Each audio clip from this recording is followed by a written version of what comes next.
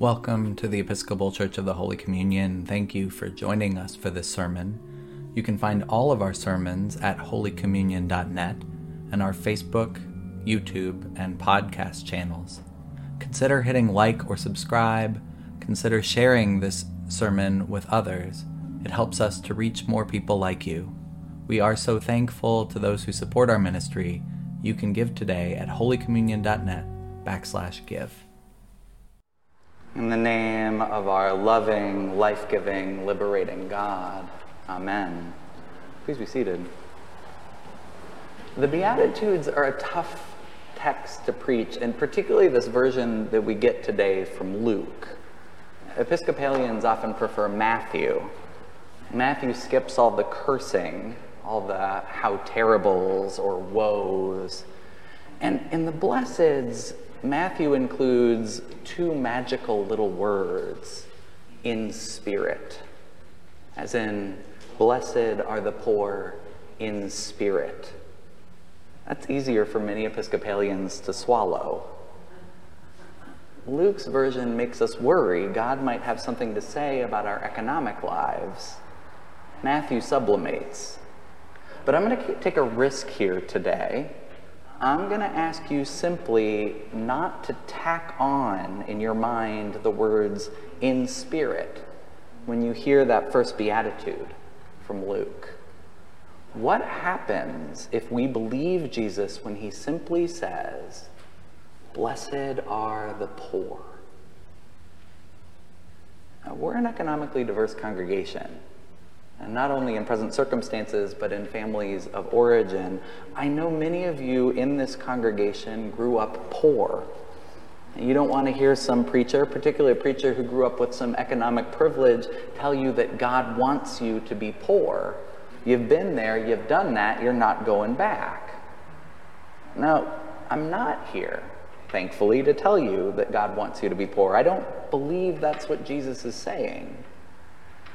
But most of you also know me well enough to know I'm also not going to tell you that God wants you to be rich.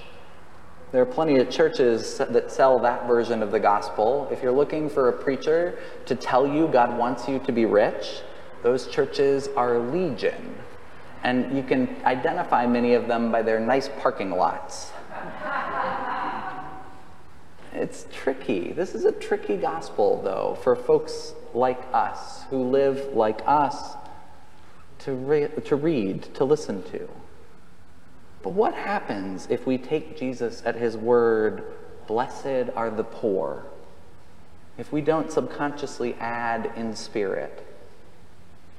A friend, Miguel Escobar, has an idea about this. He's an Episcopal lay theologian. He just had the first chapter of his forthcoming book, The Unjust Steward, published. And the book is a meditation about wealth and poverty and the church. And Miguel writes in this first chapter that's up online about his upbringing in Texas and about sitting vigil with his grandfather Eusebio as he died of cancer, skin cancer. His uncles and aunts are all sitting around at the table with his parents, and they're telling stories of the summers they spent taking long car trips from Texas up to Wisconsin to work as migrant laborers on family farms. As his grandfather lays dying, Miguel finds himself wondering about what went through the minds of the men in the cockpits of the crop duster planes, dropping chemical pesticides on the fields full of migrant laborers. Poisonous snow, Miguel imagined. Did those pilots have any idea how many of the people below would die of skin, prostate, brain, leukemia, cervix, or stomach cancer? Did those pilots have any sense their faith might have something to say about what was happening? Miguel has come to believe that in this chapter of Luke, Jesus is proposing what he calls a great reversal. In the Beatitudes, particularly in Luke's telling, the poor are blessed, and Jesus says, woe to the rich. How terrible for you who are rich. And Jesus wants to upturn the status quo. But it's not as simple as a reversal of fortunes. And Jesus doesn't want the poor to become rich and the rich to become poor, any more than Miguel wishes that his grandfather could have been the one up there in the airplane dumping the chemicals. It's a greater transformation, a greater reversal that Jesus dreams about. God dreams of a world where no one finds themselves a victim or a victimizer. Jesus lived in a world not so different from our own. There was a quiet, implicit economic theology at play in Jesus' time. At least subconsciously, the poor were believed to have merited their status. And someone in the family must have sinned for such a terrible fortune to have fallen. And today, how often do we quietly wonder about whether this poor woman in front of us is just lazy? Is that unhoused family simply unwilling to work hard to make rent?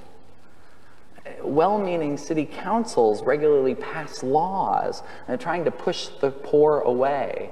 There's a story in the New York Times this week about an Episcopal parish in Oregon that is suing their city council because the council passed laws explicitly to curtail this church's decades-long feeding ministry. They tried to make it so they could only feed people a couple of times a week, not every day. In his writing, Miguel mentions a poster which hangs on the wall behind one of the activists he interviewed. It says simply, "Fight poverty, not the poor." Jesus would agree, I think. When Jesus says, "Blessed are the poor," I think you can also hear Jesus saying implicitly, "Poverty is hell. Let's end it." And we live in a city, we live in a country where so many churches bless wealth. Christians post pictures of expensive cars or houses and write #blessed. How do we reintroduce Christians to Jesus? How do we reacquaint ourselves with Jesus? How do we help folks see that God is in the business of welcoming the stranger, embracing the outcast, lifting up the poor? How do we shift the subtle theology and the not so subtle claims about who God blesses and who God curses that are so often used to bully? I had the privilege this week of interviewing your senior warden, Rudy Nickens, as part of our preparation for the annual meeting that just happened. And something that Rudy said in our conversation, which is still up online, it's been sticking in my mind for days. We were talking about the new stained glass that's being produced right now by the artist Kababi. And there are pictures up on our social media. And we hope to install the window later this spring right there by the altar in the chapel. Kababi posted a picture of the resurrection scene still in progress. The risen Christ is visibly black. We're talking dark brown skin, teased out afro, black Jesus. And Rudy said that while he doesn't always buy into lots of conversation about representation, this representation matters. It has meaning. He said, with so much pushback in the world right now against race and race theory, I love that what we're offering here at the church is a loving, sweet, beautiful contradiction. A loving, sweet, beautiful contradiction. Last week, Dr. Sharonica Hardin-Bartley was in this pulpit, superintendent of U-City Schools. She and the education community are on the front lines right now, facing people who, in the name of their faith, in the name of their sense of patriotism, are fighting against race theory, against public health measures. And I hope that Dr. Hardin-Bartley found our congregation to be a loving, sweet, beautiful contradiction to all she's facing. Friends, I think our senior warden's words name well what Jesus is doing in these Beatitudes in Luke. These are tough words for those made comfortable by the status quo. But Jesus' words, like the power that the gospel says is going out from him, those words are healing balm to those who find themselves sick, forgotten, ignored, or persecuted. And too many people still find themselves in the drop zone. Too many people still find themselves struggling to find the bottom rung of the so-called ladder of success. And Thomas Merton used to say that many of us spend our whole lives climbing the ladder of success, only to find it was leaning against the wrong wall. Too many people do not have access to economic mobility, to adequate housing, to healthy food, to quality health care and education. Too many people have been bullied or worse on account of race, gender, language, skin color, ability, age, sexual orientation. God has to bless the poor, the hungry, the weeping. Because in our society, as in the society of Jesus, too few people are paying attention to those who suffer. Do we have the courage to believe Jesus when he says, "Blessed are the poor," not to add additional qualifiers? Do we have the courage in our own lives to try and make that loving, sweet, beautiful contradiction of a blessing a little more present for those to whom it will matter most? Amen.